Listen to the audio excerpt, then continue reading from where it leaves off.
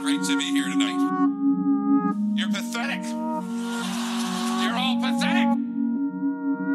Sorry, that's just how the Malkers say hello. Say hello. Okay. We're back. Welcome to Undecided Podcast, the podcast where we talk about politics and get a little drunk.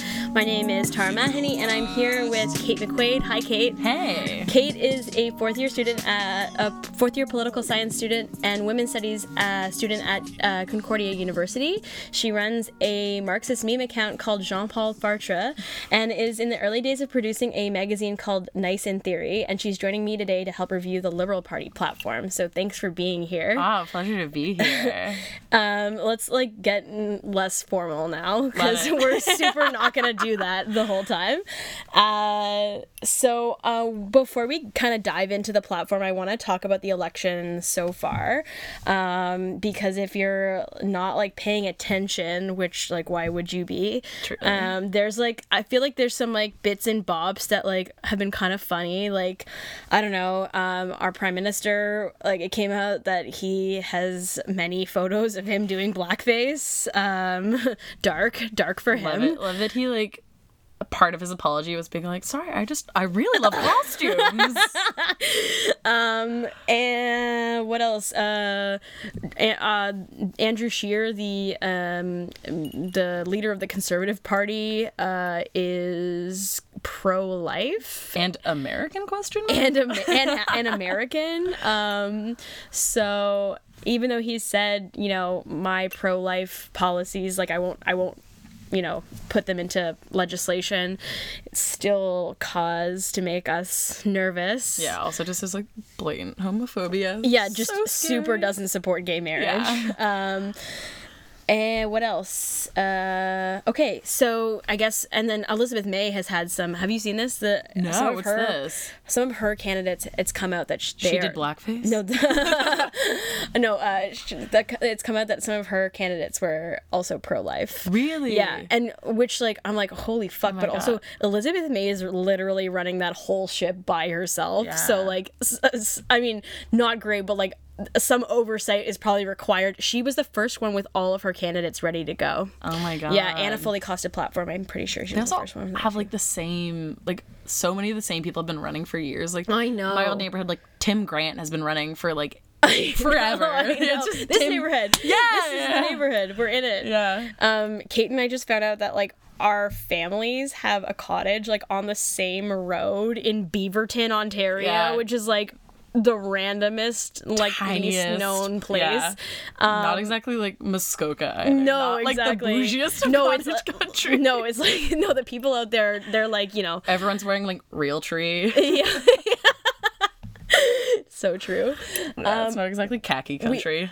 We went to the McDonald's in Port Bolster. Oh my God. Where the Independent is. Yeah. On the weekend, and there was literally it took us half an hour to get an Egg McMuffin. Oh, that's beautiful. Everyone was in fucking McDonald's.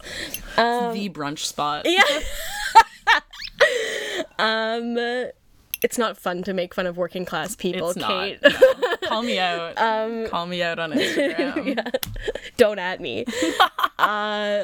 So kind of what's going on in terms of support that we're seeing right now is that the Liberals and the Conservatives are kind of locked out between 30%, between the three of them, Yeah. or between the two of them rather.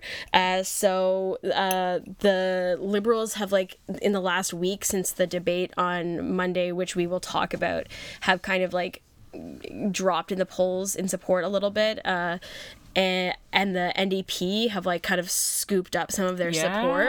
So the NDP were polling at the last time I saw 19%, Liberals were at 29, and the Conservatives were at 31 or 32.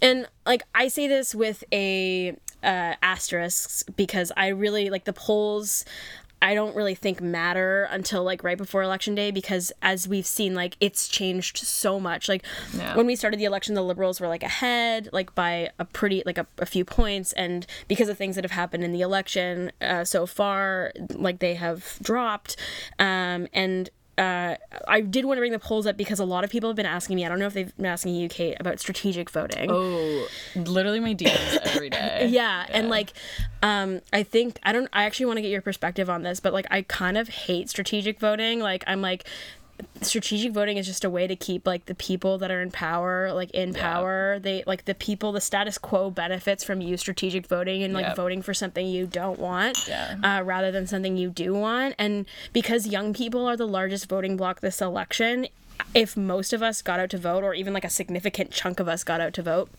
we could really impact this election. So like, it's possible that because young people overwhelmingly support progressive measures, that like Jagmeet Singh could be the next Prime Minister of Canada. Yeah, like it is literally anything is possible if you go out and vote. Yeah, no, I assumed that like the boomers made up the majority of the electorate, but I just found out like the other day apparently it is like millennials have now actually surpassed boomers, which is it's like pretty crazy, insane, and like it.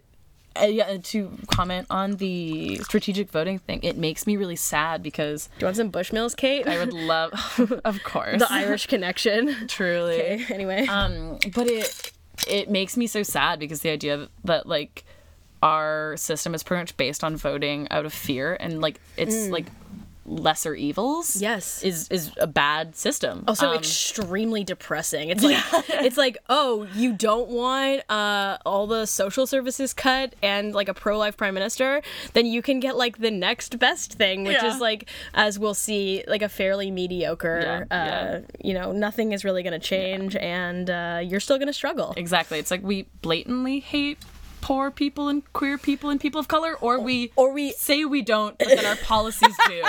Wow. Those oh my are your God, I feel two options. Yeah, I feel so confident about the future of our world. Yeah. But so the point of saying all that though is like that, like, unless you live in like a conservative liberal swing riding, and I say that because you probably aren't going to live in a conservative NDP swing riding. That's probably not going to happen. Although if you do, like, please at me. Those in Northern Ontario. Yeah, maybe. Like, honestly, like, hit me up, tell me. But if you live in a swing riding that's like swing conservative, like, you might benefit from like trying to vote if like the NDP candidate is like so like not likely to become the MP, then maybe you benefit from voting liberal. But like honestly, like at that point, like I just tell people, like, look at the platforms, listen to Undecided, look at the platforms and vote with your heart, because ultimately, like, if everyone fucking did that, then like we wouldn't have to like withstand another 4 years of a liberal government. Or we would get an accurate representation of like what people want in our government. So maybe we would get like a Trudeau Singh alliance, which is looking more and more likely every single day. Yeah, I think it's also an important thing where, like, especially like talking to friends, like, we follow the American system so much, so it's important to remind people that we don't vote for our prime minister. We vote for local rep. Yeah. And so like it's not the same. Like, if you're voting for your local NDP candidate, like, it's not as like dangerous as like, say, those people that are like as if it were in the American system. I didn't explain that well, but it's not as dangerous because like we have like first past the post and 3 parties, so like conceivably you could like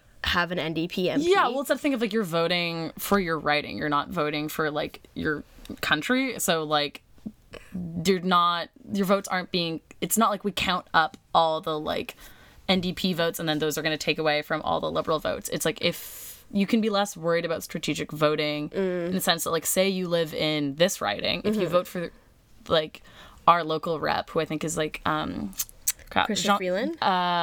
You mean for NDP? Yeah, for like Jean-Baptiste. Like, I can't remember. The name is so long I don't remember it. But yeah, Jean-Baptiste is part of the last name. But essentially, if you vote for her, like, you don't really have to be worried because it's Chrystia Freeland's riding. So like, we all kind of know that she's gonna win this riding. You don't really have to be as worried as. Well, it's not going to swing conservative. Exactly. It's a liberal right. It's like a liberal, small L liberal riding. Exactly. Yeah. If you have more questions about strategic voting, you can reach out to me or Kate at our respective Instagram accounts, and we'll be happy to answer any more questions. I'm much more articulate online. Yeah, same. And then, so okay, and then so on the strategic voting note, and like the youth vote note, it should really buoy people like that are listening to this podcast to hear that youth voting on campuses is up like twice the amount that it was last year. So not last year, last election. So in 2015 they started this initiative called like on campus or something about on campus voting. I don't remember what it was, but they like made polling stations available on campuses, and then people voted like way in advance of the election, and almost exactly twice the amount of people voted on campus early this time than they did last time, which is huge. It's like 111,000 young people. Oh my gosh. Yeah. And like that should really encourage people, because that's a new generation, like those new 19-year-olds that are like, or 18-year-olds. Is it 18? Are we? Yes, 18. I'm like, oh my God, what? 19 is drinking age, I think. Yeah. Yeah. Love that. And so this is a new generation of people that are like becoming politically aware or have been politically aware for years and like are now finally getting the chance to vote. I think that it's really encouraging that we're seeing that, because like it means that it could mean that like a lot more of us are showing up, which will mean like necessarily based on the aggregate polling of like our generation that a more progressive government, no matter what like the outcome truly of the election is. So if you vote at school, you can drag your friends along with you. Make sure they do too. Yeah. So speaking of which, if you don't already know, election day is October 21st, next Monday. So please, I mean, I'm sure if you're listening to this, you're going to go vote anyway, so please go to vote. You also have the right to take 3 hours off of work to go vote, so you can, that's like a legal right of yours. So you can tell your employer they can't dock your pay. They have to let you go vote. So the polls are open from 9 a.m. to 9 p.m. And hope to see you out there. I'll be out there. Kate will be out there if you haven't already voted. I went and voted yesterday. Oh, good for you! Fuck yeah! Oh yeah! In this riding. Yeah, in this riding. Yeah, cool. I'm still registered as like an Ontario voter. Nice. Yeah. Not for much longer, maybe. Yeah, next time probably not. Yeah. No, but definitely go take that 3 hours off work. Go get a coffee or two. Lie in the sun. Yeah, just like honestly, like fuck your employer. Like, go take a break. Go vote. Go walk around. Yeah. Twiddle your thumbs. Take your whole 3 hours, baby. Yeah. You deserve it. So we're gonna go through the Liberal platform. We're gonna give you what we kind of picked out as our highlights. Highlights in terms of like things that we thought we could be critical of, and also things that we thought were good. It's mostly, gonna warn you, mostly a critique.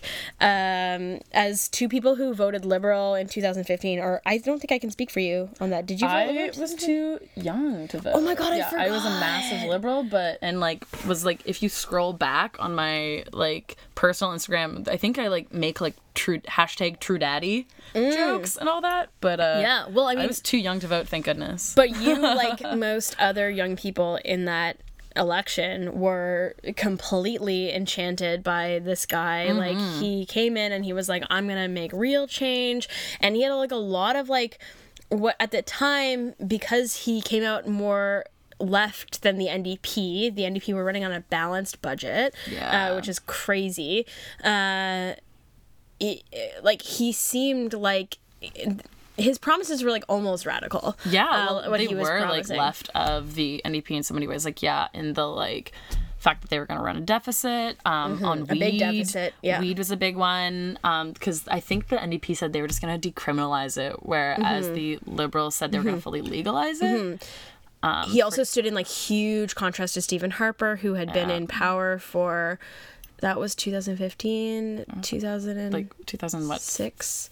Yeah. So almost a decade. Stephen Harper had been in power, And so he stood in huge contrast to Stephen Harper. Stephen Harper had like muddied our presence on the world stage. Yeah. He didn't answer any journalist questions. Like Trudeau was like this like beautiful shiny alternative, and like he charismatic. seemed, and like with these like very progressive policy measures he had, it was like, oh my god, like this is like he's gonna put Canada back on the What was it, the classic map. like, because it's 2016. Oh yeah, or 2015 at 2015, first. yeah. But then it was 20. Yeah, but hearing that sort of stuff, especially like as a young person, you're Yeah. like, hell yeah. Like I remember like he promised changes surrounding like electoral reform and all that. That was like I think that was the biggest one. That was the reason why I loved him. I thought Mm-hmm. that was so cool, and that's why I can't stand him now. Yeah, so and this I actually think is like really significant. So in 2015 he promised to review our electoral system, which is a first past the post system,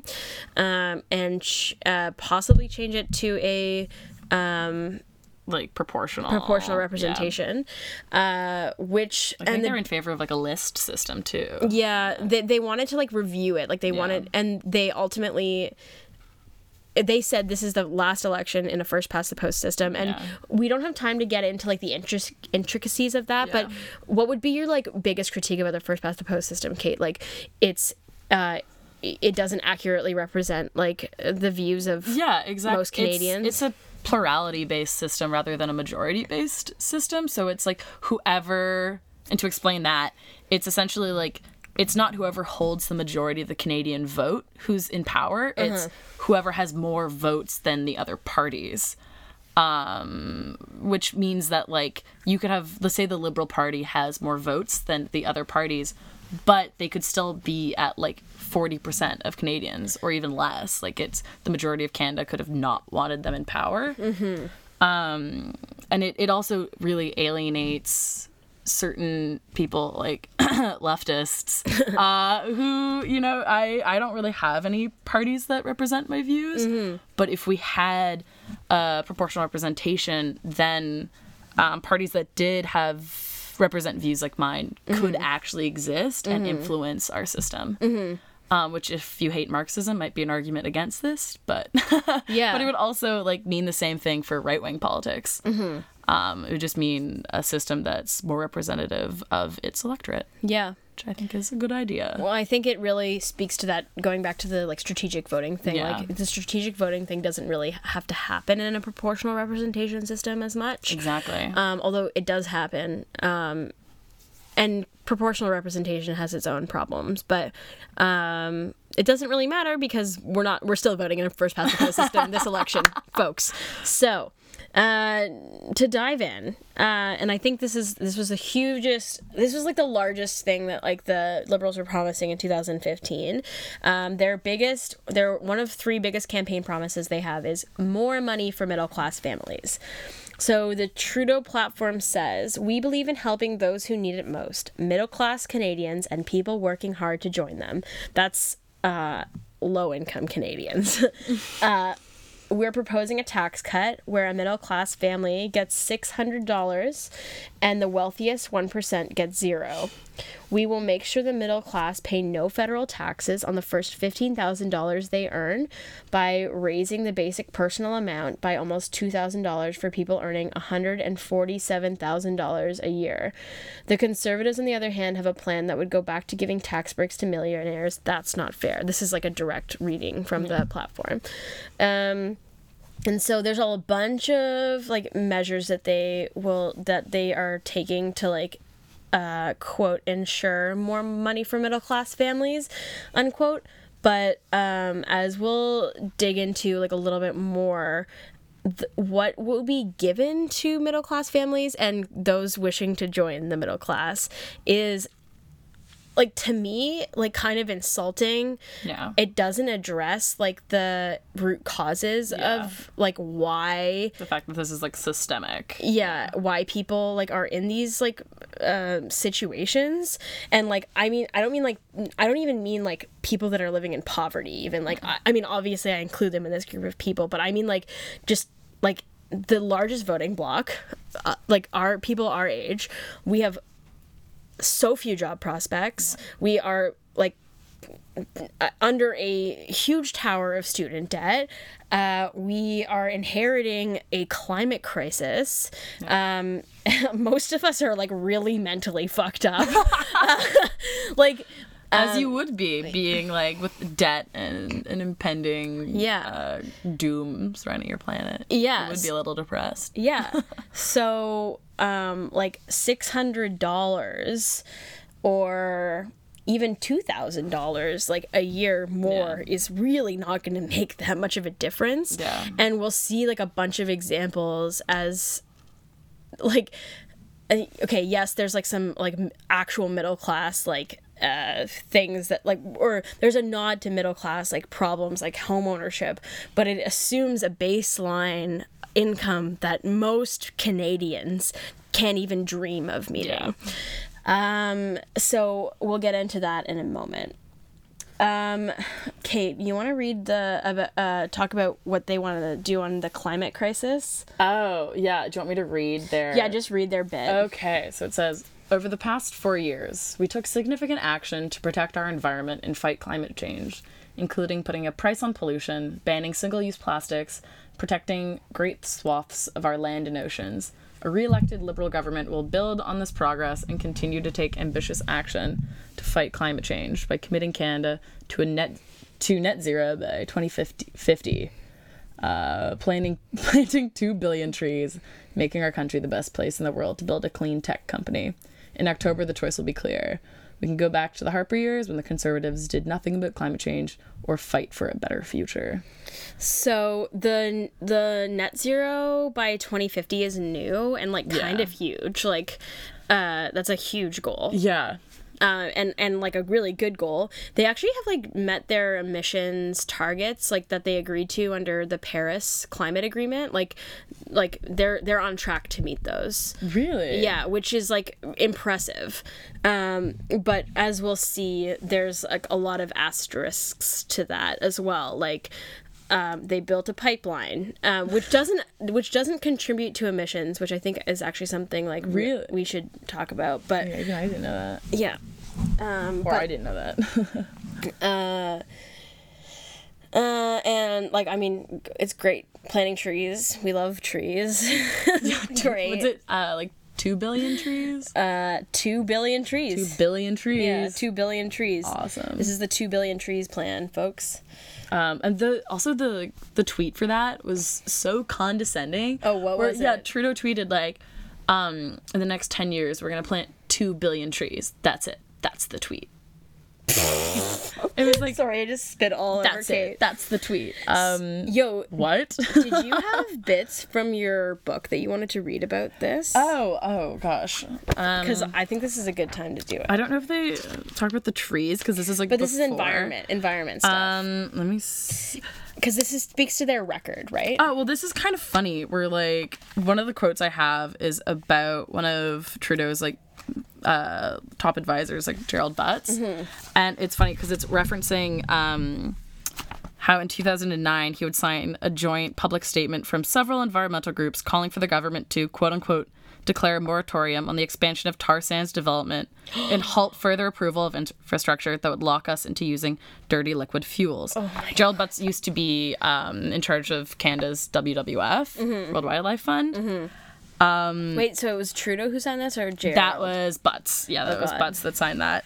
And I just think that that's really interesting, you know? Yeah, it's just funny, like, once you go into politics, how your views can change. Yeah. And it's funny, too, that Trudeau's now tweeting all this stuff, being like, oh, I'm such an environmentalist. When, where was this? In 2017... Trudeau received an award from oil and gas industry executives at a summit in Houston, Texas. Oh, God. Where he said, quote unquote, no country would find 173 billion barrels of oil in the ground and just leave it there, he said to a standing ovation. Also, these quotes are from a really awesome book called The Trudeau Formula, Seduction and Betrayal in an Age of Discontent by Martin Lukács. And it is a brilliant book that I could not recommend more. Yeah, and it essentially goes over the hypocrisy of the Trudeau regime. And there's a lot of really great quotes in there. There's another one. what's the... in March 2016, Trudeau told a conference that the quote-unquote choice between pipelines and wind turbines is a false one. We need both to reach our goal. And as we continue to ensure there is a market for natural resources, our deepening commitment to a cleaner future will be a valuable advantage.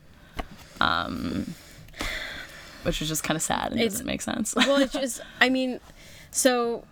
the interesting thing about the pipeline thing is that, like, it actually doesn't, like, it's in and of itself, like, building a pipeline doesn't make emissions go up. Yeah. Like, to transfer, oil through a pipeline is not, like, increasing emissions. What it is doing is transporting oil more efficiently out to market. Yeah, you're which not makes putting it on trains or something. And it's actually more environmentally conscious in that way, because you're not, like, you know, driving a truck or a train with your fucking oil in it. Yeah. But the point is that it makes it more environmentally but also economically or financially efficient to export oil, which in and of itself encourages the continued extraction of oil, because when oil is cheap to get to market, it as like an energy. Oh, you're not connected to the I was internet. gonna look something up, but I'm not connected. Here. Use mine. I don't know what you're looking for. So, it just becomes like, you know, I don't think Trudeau has really argued much on the pipeline thing, because he knows that, like, it's kind of a losing battle to be like, well, I had to do the pipeline, but I find it kind of just, between the indigenous stuff and the indigenous stuff and the, like, environmental, like, pledges, I find it, like, an insulting, like, he didn't say he wouldn't build a pipeline. Yeah. But it's like, dude, Kate and I talked before, like, about how, okay, instead of, like, you know, having the crisis about leaving the oil in the ground, take all your oil workers, your fracking extraction people, retrain them and put them as like solar panel engineers, or like literally any green tech, like literally anything. You're the government of Canada. We're one of the richest countries in the world. We could literally do anything with those people. We could create a government, like we could create a government company and, like, you know. Yeah, and it's funny because here he is talking about, like, investing in the middle class and the working class, but, like, that seems like one of the greatest ways to do that, right? Like, oh my god, yes. And it's also funny to go back to pipelines too. What I was looking up is people constantly talk. It's such a talking point that, like, pipelines are safer and they're a cleaner way of doing this. But the sad thing is that, like, they leak all the time, and they leak. Oh, really? Yeah. And here, what I was looking up is, like, all the, like, explosions and accidents that have happened, and these are just the ones in Canada. And since 1962, like, we're looking through it, and it's like you have to scroll for like a minute. Oh my god. Yeah, that's like, crazy, because you remember Lac Mégantic, right? Yeah. So I think the thing about the pipeline for most people is like, oh, this is like a safe way to get oil to market. This is like this is clean and safe and whatever. But as opposed to, like, travel by rail, where, like, the Lac Mégantic disaster, like, killed like 100 people. It was a horrible, like, devastating, like, day. And but this, like, the oh my god, this list that Kate has brought up here is crazy. Yeah, like, the most recent one is on October 9th, a 39-inch Enbridge natural gas pipeline exploded 13 kilometers north of Prince George, BC. About 1 million BC customers and 750,000 US customers are, like, currently affected. Natural gas customers are being asked to reduce use. So natural gas is different than oil. Yeah. In a pipeline. But Trans Mountain Pipeline. 23 barrels of crude were released in 2007. 2017, on February 17th, a total of 962 barrels of oil condensate in Strathcona County, Alberta, were released from a line. yeah, it's just something like worth looking into. Oh, interesting. Okay, well, that is actually a really good point, too. I mean, wow. Now, what I was initially actually looking for was, I remember during all the stuff with like Innistoten, people were talking about the fact that like these pipelines actually put like water, like communities' water at risk. Like when they leak, it like gets into the water. Oh. And like, so if we're like, I'm kind of skipping ahead. So like pipelines specifically on like unceded territory, that makes it even more worse because it's just showing that like This is on indigenous on indigenous territory. Yeah. And I'm skipping ahead, but like I was looking for that. I can't find it right now, but Well, I mean, I should have looked it up earlier. I'm sure, but no, but like there's all this like all this stuff like oil being like leaked into like the ground. Yeah, like exactly. It's not doesn't just like disappear. it doesn't just like yeah.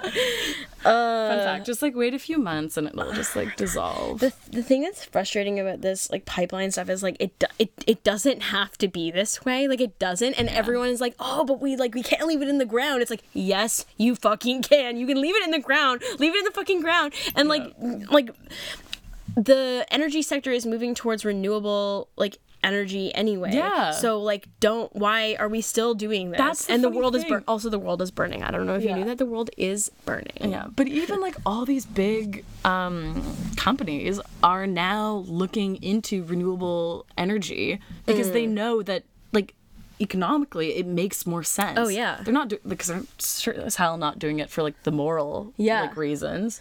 Like it makes more sense now money wise to invest in renewable energy. Yeah.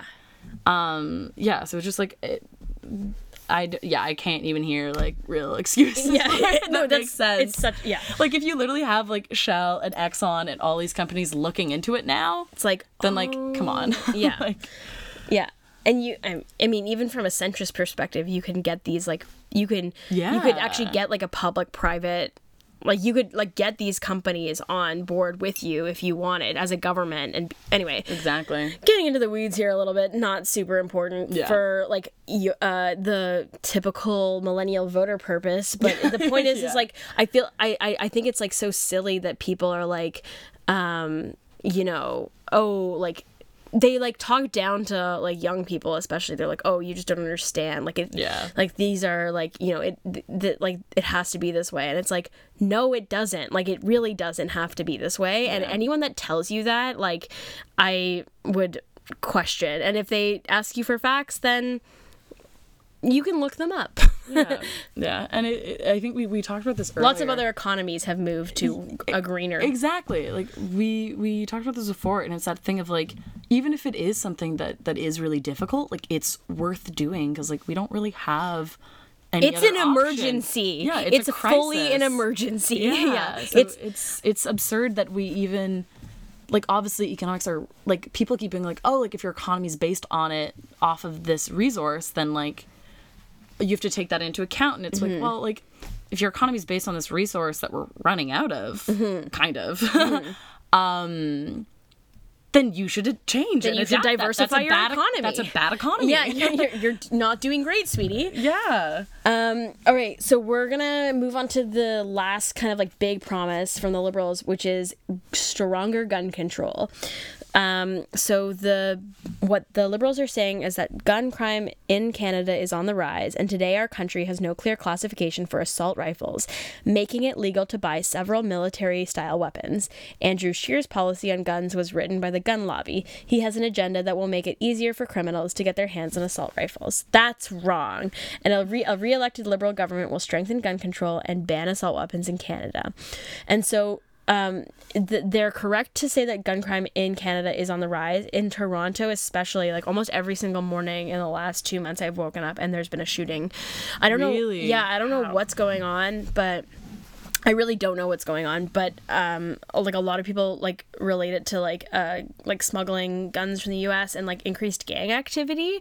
But the point is this policy about like banning assault weapons doesn't help this problem at all, because everybody knows that when you want to like fix gang activity, you have to get to the root causes, which is strengthening communities, investing in education, mental health support. Like the reason people get involved in gangs is because like they don't have anywhere else to go. So Truly. Okay, so A, and B, this is actually an even more important problem, which is that the guns that are being used to shoot people in Canada today, in Toronto every single day, are handguns, not assault weapons. So assault weapons are like military, like AK-47s.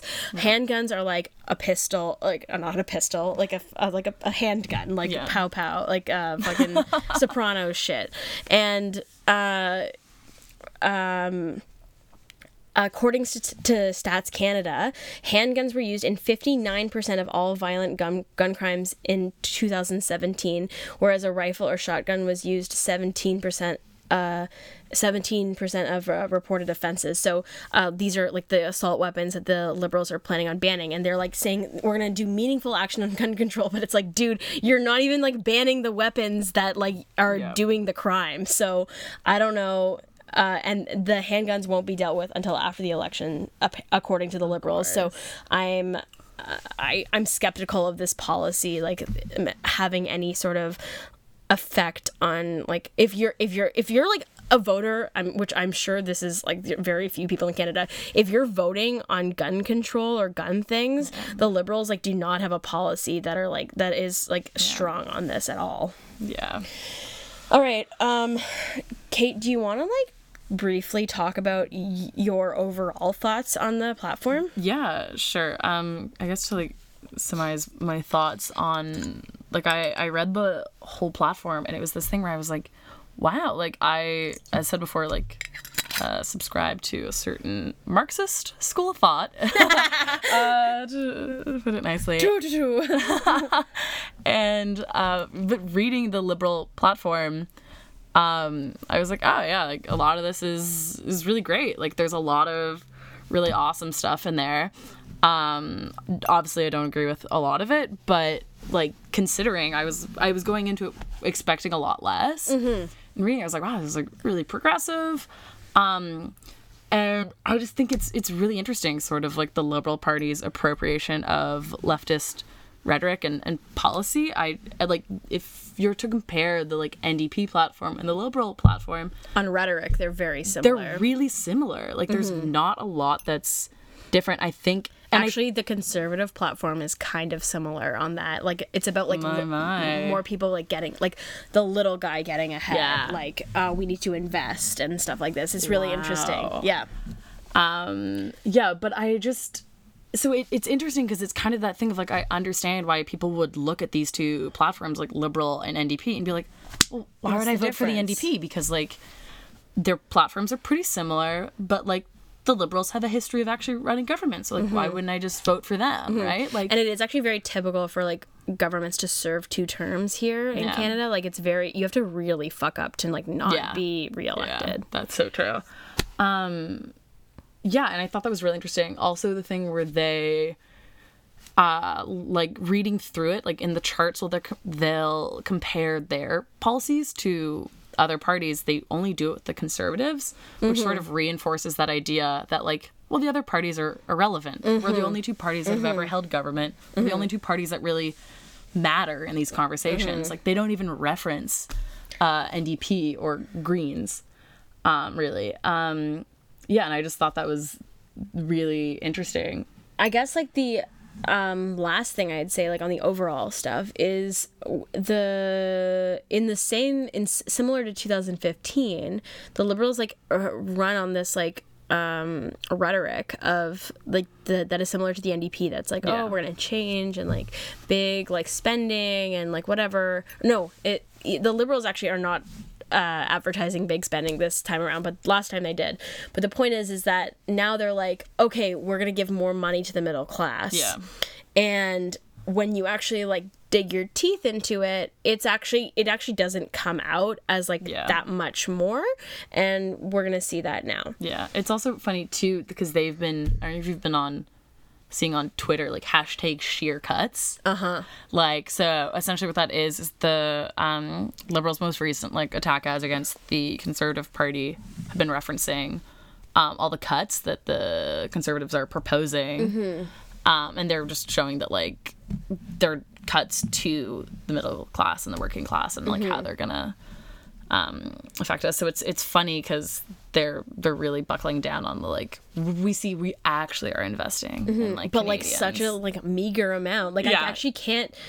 I'm shocked actually at how tone deaf this platform is like on spending because of what like the current how much people are struggling. Like what they've kind of tossed your way is like sort of insulting. There's like a fucking housing crisis. Like I can't afford to move back to Toronto. Like like looking for apartments, like I can't afford like $2,500 a month to live with like in a 1-bedroom with a partner. Like that's just not I don't make that kind of money. Exactly. Like even with them saying like they're gonna try and raise the minimum wage to $15 an hour. Like, I mean, that's already happened in Ontario. Thank you very much, Kathleen. Thank you so much. But like, it's insulting because when $15 an hour, like that conversation arose, that was years ago. Oh yeah, that was years ago. Yeah. It should be way higher than that now. That is not the cost of how much like it is to live in Canada. Like not even major cities, but even like smaller communities. Like, it costs a fortune. Yeah, it's on the nose. Okay, so all right, so let's chat about the environment first. So the Liberals implemented a carbon tax in the last 4 years. They put a price on carbon. It has helped them meet they're on track to meet their goals for Paris 2030 by 2030, and they have, as we said, committed to net zero by 2050 emissions, which is like a pretty big commitment. As Kate said, they're kind of short on the details of how they're going to do this, other than planting 2 billion trees. What else on the environment? What is this? What is it about the Nestle and water thing? Did you want to talk about that? Oh, well, that was... I kind of just, like, was reading and writing down all the things I was mad about. Fair. But... So they have this whole thing talking about water. Like, they're going to do this, like, new Canada Water Agency. Which, again, like, they don't give any details as to what that's referring to, really. It just says to ensure that Canada is better prepared to protect and manage our fresh water in a changing climate, we'll move forward with a new Canada Water Agency. The agency will work together with the provinces and territories, Indigenous communities, local authorities, scientists, and others to find the best way to keep our water safe, clean, and well managed. And I just was like, great, we love to keep our water safe, clean, and well managed. Yeah, and I just thought that was...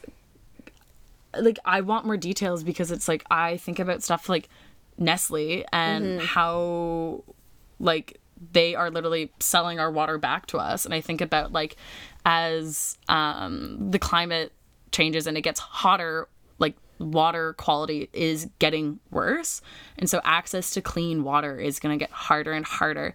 And so if we have private corporations like Nestle having ownership over what is, I would say, the property of all Canadians. Water is something that I think should be publicly owned. It just scares the shit out of me, to put it quite brutally. Because it's like with water quality getting worse, they can jack up the prices, and like I think water is like a basic human right. Like we can't live without it. Don't think that's like a crazy thing to say. No. And so, like, that's just, like, a really scary thing. And I think that's something that, like, the government should be taking, like, more initiative towards, like, having public ownership. Like, you shouldn't be able to be able to sell Canadians water. Yeah. Like, a private company shouldn't be able to sell us water. I think that's wrong. The water thing is really interesting because my mom and dad were actually talking about the other day how they were like, I remember when bottled water like became a thing, my dad said, and he was like, we thought it was the most ridiculous thing ever. It's like, okay, like what? Like, Yeah. okay, first of all, this is, why would you buy water? Like, Yeah. this is ours. And also, like, what are you made of money? Like, Yeah. buying a $3 bottle of Yeah. water. Yeah. But now it's like normal. Yeah, and I think also the water thing is another like slap in the face when it comes to things like just like your comment about bottled water reminded me of a tweet I saw about like the Indigenous water crisis, and Good segue. I forget actually. which activist it was, but they essentially like were saying that like we wouldn't have to buy so much bottled water if we had access to clean water, and I think that's such an important point. I don't know if you want to say more about like that, like if I don't know, just things like communities like Grassy Narrows or like Shoal Lake 40 hasn't had clean water in like decades. Like it's like an ongoing And what are the issue. like? Do you know what the like main source of these like why these communities don't have like clean drinking water? Like, Yeah. is it because they're like near like? I think it's all I know is that it's Fracking? contamination.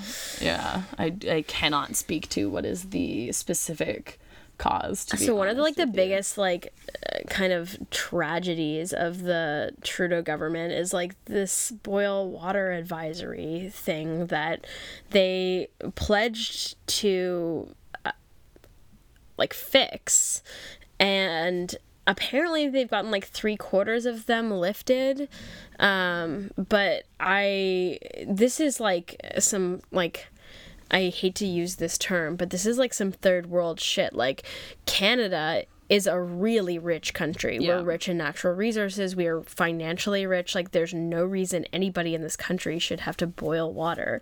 And there is a significant portion of the Indigenous community that has to continue to do this. Yeah. And I'm not saying like all of this falls on the Trudeau government's shoulders, like of the last 4 years. Like, obviously there's been a lot of obviously horrible this dates shit. back to way before that. But it's like, I don't know, like the Trudeau government was like, did this big Truth and Reconciliation Commission thing, where they heard the testimonies of people that had been taken away to residential schools in a meaningful kind of action towards like helping these communities like recover from the horrible impact of colonial settler like violence. yeah, and like I'm really not convinced that whatever has been done in the last 4 years has been even close to enough. Yeah, I think it's that thing of like someone needs to explain to, and people have been explaining this actually to Trudeau. He just needs to actually like listen that like reconciliation is more than just like saying you're sorry, but is actually like Doing full your of like sorry. is action. Yeah, it's Doing like your sorry. reparations. It's like in terms of either like land, money, like Just showing money. you actually like care about these communities in a way that like is tangible, like giving them access to clean drinking water. Yeah. Like I have the stats up here, and it's like in May 2008 there were 174 drinking water advisories in over 100 First Nations, and that's just like or like some of the advisories date back to as far as 1995, like Shoal Lake 40 First Nation. Wow. And it's just like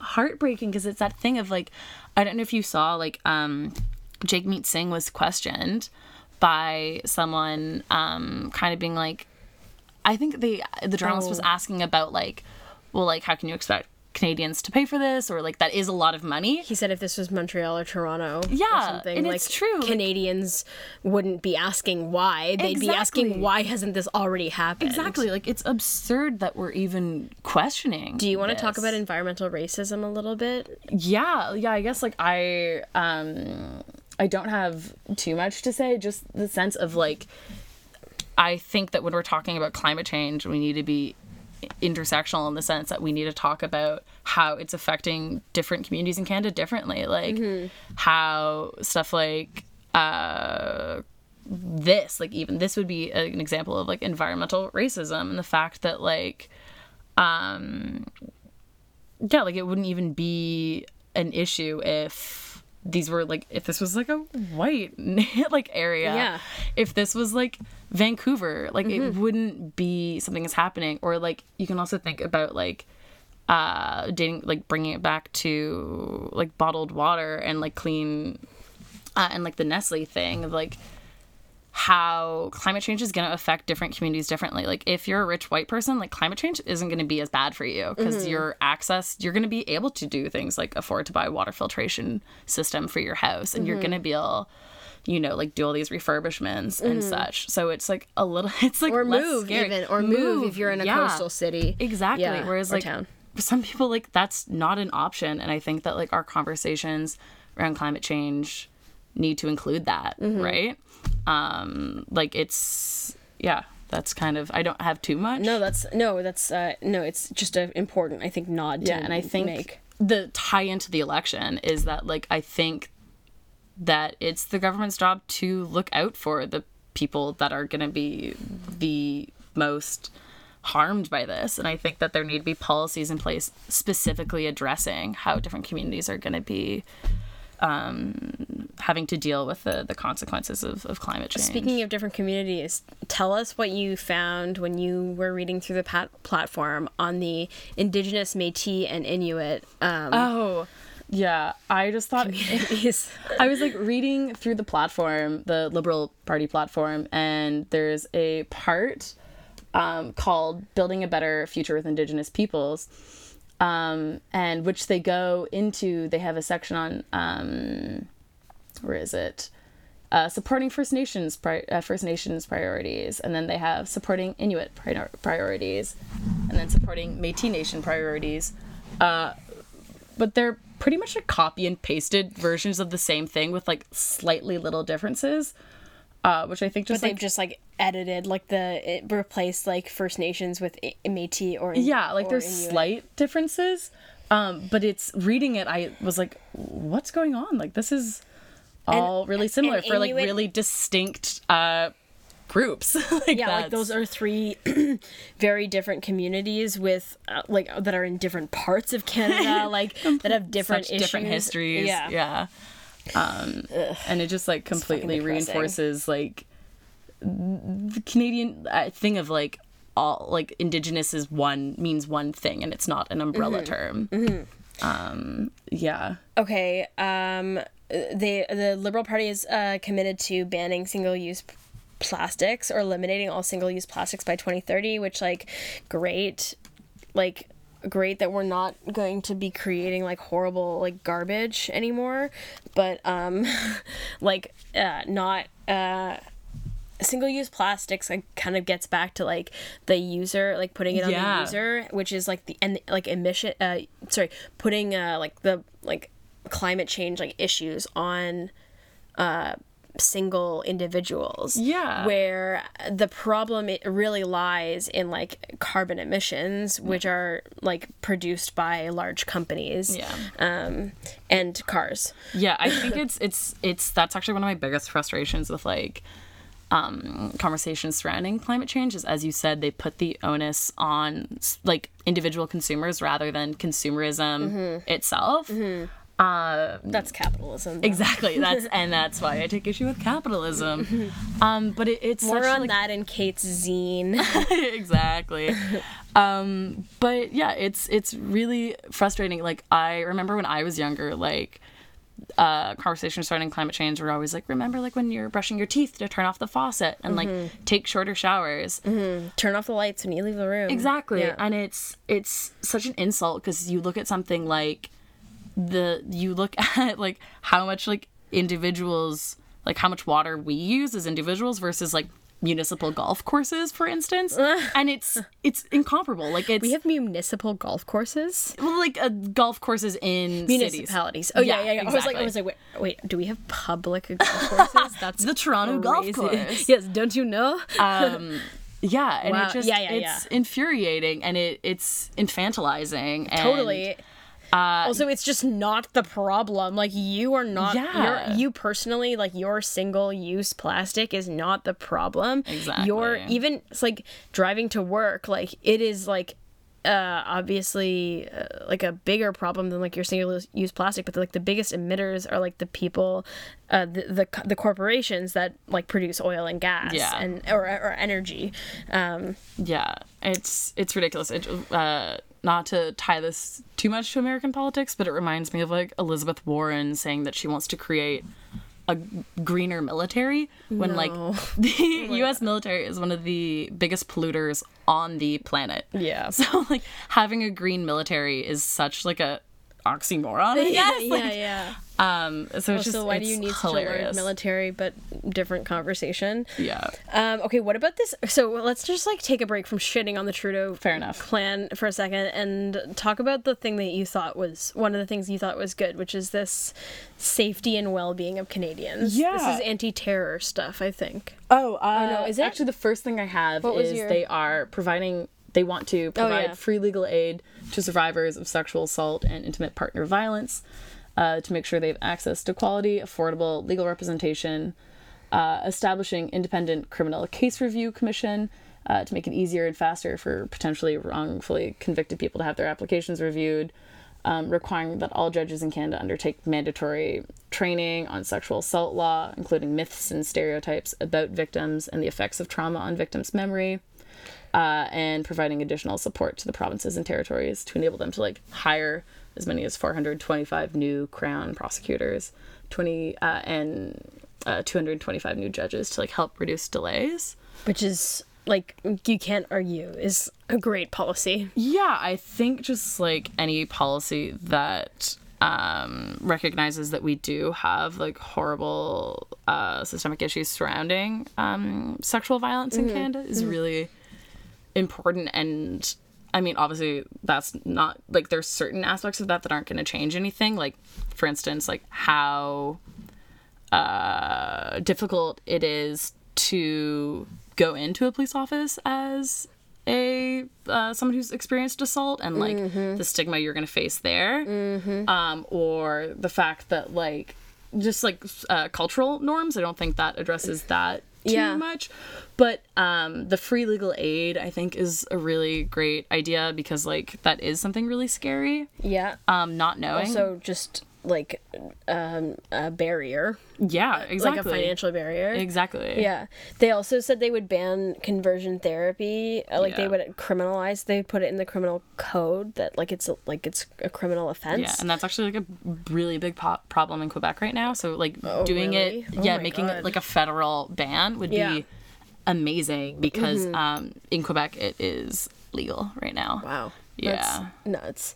Or at least it was. I know there's a move to criminalize it in Quebec.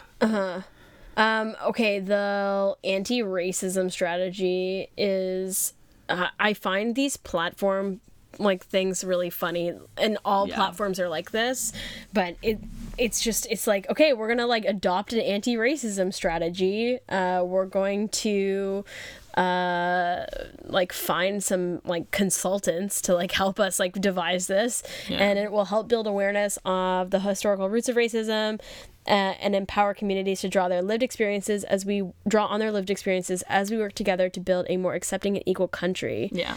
So cool. Like, I mean, obviously I'm not going to be like, I don't think anti-racism is good, but like, it's like, okay, cool. Yeah, no, What are you going to do? What about community integration or like, you know, addressing the root causes of racism, like economic insecurity. Yep. Or like, how about we talk about like our prison system? Yeah. Like the issue of how certain groups are disproportionately represented in our prisons. Yeah. The fact that like Indigenous men and women are way more likely, or like way overrepresented in our prison systems, considering the actual population of like Indigenous people in Canada. Yeah. So it's like okay, none of this stuff like that you and I just mentioned is like even like written it's not or even acknowledged under this strategy, which is like the first step I would say to racism is like acknowledging the things that and like how it's present in our society. They do talk about a fair justice system and acknowledge the overrepresentation of minorities in the prison system, but they don't acknowledge it in the fucking anti-racism Yeah. strategy. Pivoting to pharmacare briefly, the Liberals said that they would like review pharmacare, like a national pharmacare plan in 2015, and they did. They like made a council, and they put Eric Hoskins as the like the like lead guy on it. Eric Hoskins is a doctor and also the former health minister of Ontario, and then he basically like just reviewed their pharmacare plan and was like, this is not enough to start a pharmacare plan, and also it puts a lot of the cost on provinces, which will make it even harder to implement, because especially like provinces like Alberta, like if the Libs do get into power, like it's going to require a lot of spending on like provincial fronts, which is just a huge barrier to implementation. And like this is a huge problem in Canada. Like people don't get like the pharmacare they need like every single day. Expensive. yeah, and like we have a mental health crisis, so like a lot of people are on meds. Not great. Yeah, no, for instance, like I have a friend who deals with like chronic pain, and she is like terrified because like her meds for her chronic pain are so expensive already. Yeah. And this is like with them being partly covered. Yeah. So she's like, if I like that, she messaged me actually about like strategic voting. She was so scared of like conservatives falling to power and her having an even worse deal, and like having to like she already has to like limit like her like pain meds, and like has to like go through all this like agony pretty much because she can't afford to like have as many meds as she needs, which is like no one should be living in that kind of pain because they can't afford meds. That's horrible. Yeah. And like millions, if not hundreds of thousands of people live in like situations like that every single day and like can't get the treatment they need or the like meds they need. Okay, last like kind of bits here. So what we have kind of covered some Indigenous stuff here and there. Yeah. What do you think we're missing? Yeah, I think it's just that thing of just like acknowledging sort of like the hypocrisy in the Liberal platform surrounding environmental and Indigenous issues, and like they kind of mention that they're interrelated, but not really. Like you can't talk about climate issues in Canada without recognizing the need for like for instance with like water, where is it? So for instance with water, the Trudeau government has said like they've actually done a lot to help the issue of like boil water advisories. And in certain communities they have, that's true. Right. And so, but I think the key thing to acknowledge with that is, here are the stats. It says the Trudeau government committed to ending these water advisories by 2021, which they still say they're going to do.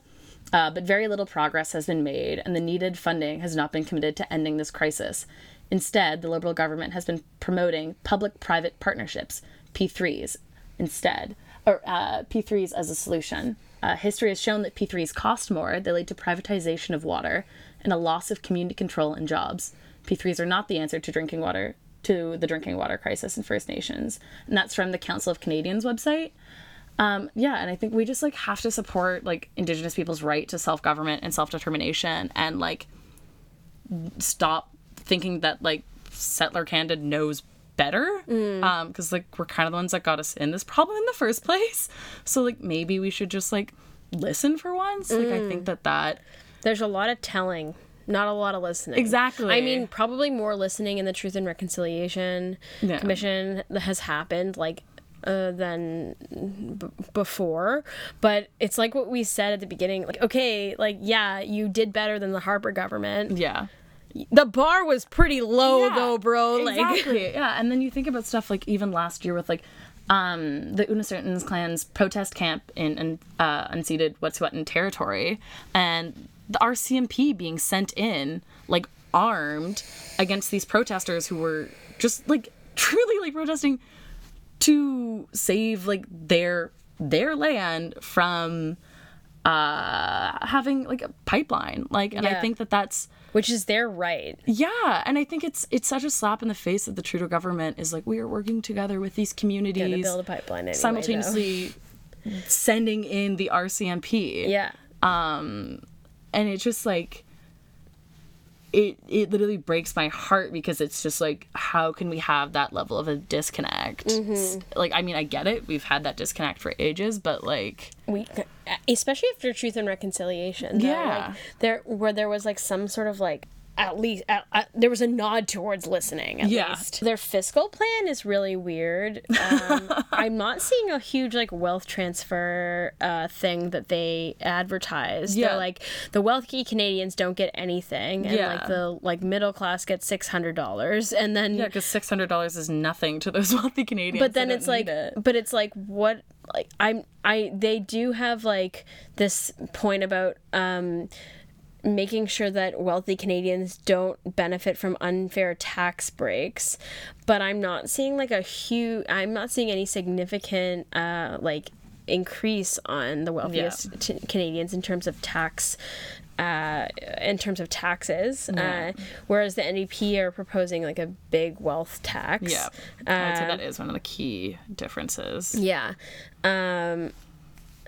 The other thing they have proposed to do, which is like a good thing, they want to limit housing speculation, which means like when you like are really rich and you buy a house in Toronto and then you don't live in it and you don't rent it out, like it drives up the cost of housing, because like nobody's living in there, and like it creates more demand, it creates less supply when there's a huge demand for housing in somewhere like Toronto and Vancouver. Like, I know in Montreal we have a huge issue because like 30,000 rental units were like taken off the market this year alone. Which is terrifying. Yeah. As a renter, because it's like rent prices go up like so much every year. Like when I first moved to Montreal, it wasn't absurd to hear about people paying like $300 for like a room in an apartment. Yeah. Now, like, I don't know anyone who's paying anything that low. Like paying like $850 for a room is seen as like a normal thing now, which is like terrifying. And to your point about like minimum wage, like wages aren't really going up with that either. So it's like, it's really, it's like, okay, like great, like things are still not moving along for you. So this thing about housing speculation, they said they'll put in place a national tax on vacant residential properties, which are these speculation like housing units owned by non-Canadians who don't live in Canada, which like, okay, it's great, like it's fine, but it's this band-aid. It's not even a band-aid. It's like this little tiny thing that's like the NDP are gonna put 500,000 new homes in in their first year or something, or like they're gonna pledge the money to doing that in their first year. This really like bleeds well into the kind of bits and the little bits that they've like promised in the last like couple weeks. Like there's this one that Kate and I have talked about a bit offline, which is the tax break they're proposing to, the like pausing of paying back your student debts if you are a new parent. So for the first 5 years of your child's life, they're like, okay, you don't have to pay back your student loans. No. It's like, great. So I am gonna take a year or two off to like recover. If I'm a woman, I'm like taking a year or two off to recover from birth, and then also raise my child. That's pretty typical, like between a year and a half. It's pretty typical for like middle class families. So if we're talking about middle class families and like trying to let them get ahead, but you're not like, if you're living in Toronto, like you're not earning any extra money. You also, under the Trudeau government, you get like 50% of your income, by the way. If you're taking maternity leave, you get 50% of your income. So like from the government. So it's like, great, you get 50% of your income, but you still live in Toronto or like Vancouver. Where having 100% of your income is like hard enough to make rent. Exactly. And so I mean, if you're getting 50% of your income and you made like $100,000, like great. But if you're like making $50,000 a year, like most Canadians are, it's not gonna get you very far. And there's like that, and there's one more thing that so on housing, just before we kind of cap off, like, these are just like kind of examples of how like this like middle class money pledge is, I think, is just completely insufficient. So what they've done is they've said we'll increase the amount you can put in an RRSP to put towards your first home. Oh my God, so great. Thank you so much. Thank you so much, guys. Does anyone know what an RRSP is or have one? Like, no, because you don't. So a RRSP is a registered retirement savings plan, and you don't have one because you don't have any money to put into the damn I don't have thing. any savings. They're like, we'll increase it to $35,000 or something like that. It's like, and they did do this thing where they said like they'll increase for housing, like for first time home buyers, they will allow you to they will like give you some like money to make a down payment and like decrease the amount that they'll like reduce. It's like something about the bank like being able to take out like a larger loan and whatever. But anyway, the point is like people can't even conceive of a world where they can afford these things or like a down payment on a home in Toronto. If it's $1 million home, which is like the average price of like a home in Toronto, your down payment is like actually, you know what? I can't do the math on this right now. It's fine. The point is, like, you don't have extra money. Yeah. People aren't, like walking around with extra money right now. So if you really want to, like, give people homes, you should just give people homes. Like, literally give them a home. Give them a home. Also, great way to solve the housing crisis. The homeless, homelessness. Like, give them a home. They did it in Manitoba. In Medicine Hat. Or no, Medicine Hat, Alberta. Oh, wait. Yeah, Medicine Hat, Alberta, I think, right? No. It was a conservative town. I think it was Medicine Hat, Alberta. Anyway, the point is, this has been done before. It's not hard. It's not too bold. No. It's not unrealistic. It's real. It can happen. And your vision is not bold enough, I think is like the real like critique of this fucking platform.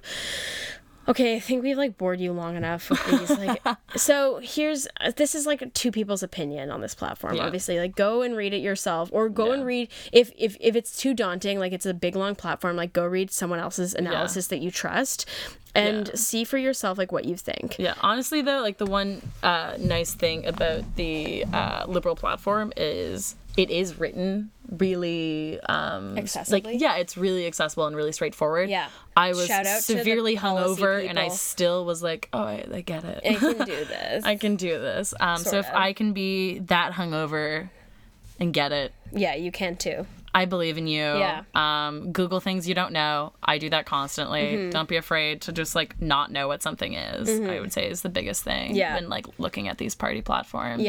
And then like maybe if the whole thing seems too daunting, like pick your 3 most important issues and then see where your parties stand. All the parties also stand you can Google like NDP versus Green climate plan, and they will be articles. Like there's so many. CBC actually has like a really comprehensive breakdown of like all the parties on all the different issues. So if you do like if you're scrambling and you're like, this podcast episode didn't mean anything to me, then like there's resources like the CBC platform breakdown that can give you a hand with that. Kate, I really want to thank you so much for coming on and giving me a hand with like going through this like pretty like boring document, honestly. Where can we find you on Instagram? Oh, well, you can find me at Jean-Paul Fart on Instagram and on Twitter. Jean-Paul Fartre with a period in between each of the words on Instagram, and on Twitter, same thing? It is Jean.Paul_Fart. On Twitter. On Twitter, Perfect. So you can find me there. Thank you so much for having me, Trevor. Oh my God. It has been a pleasure. I'm so happy you could come join us. Until next time, see you guys online.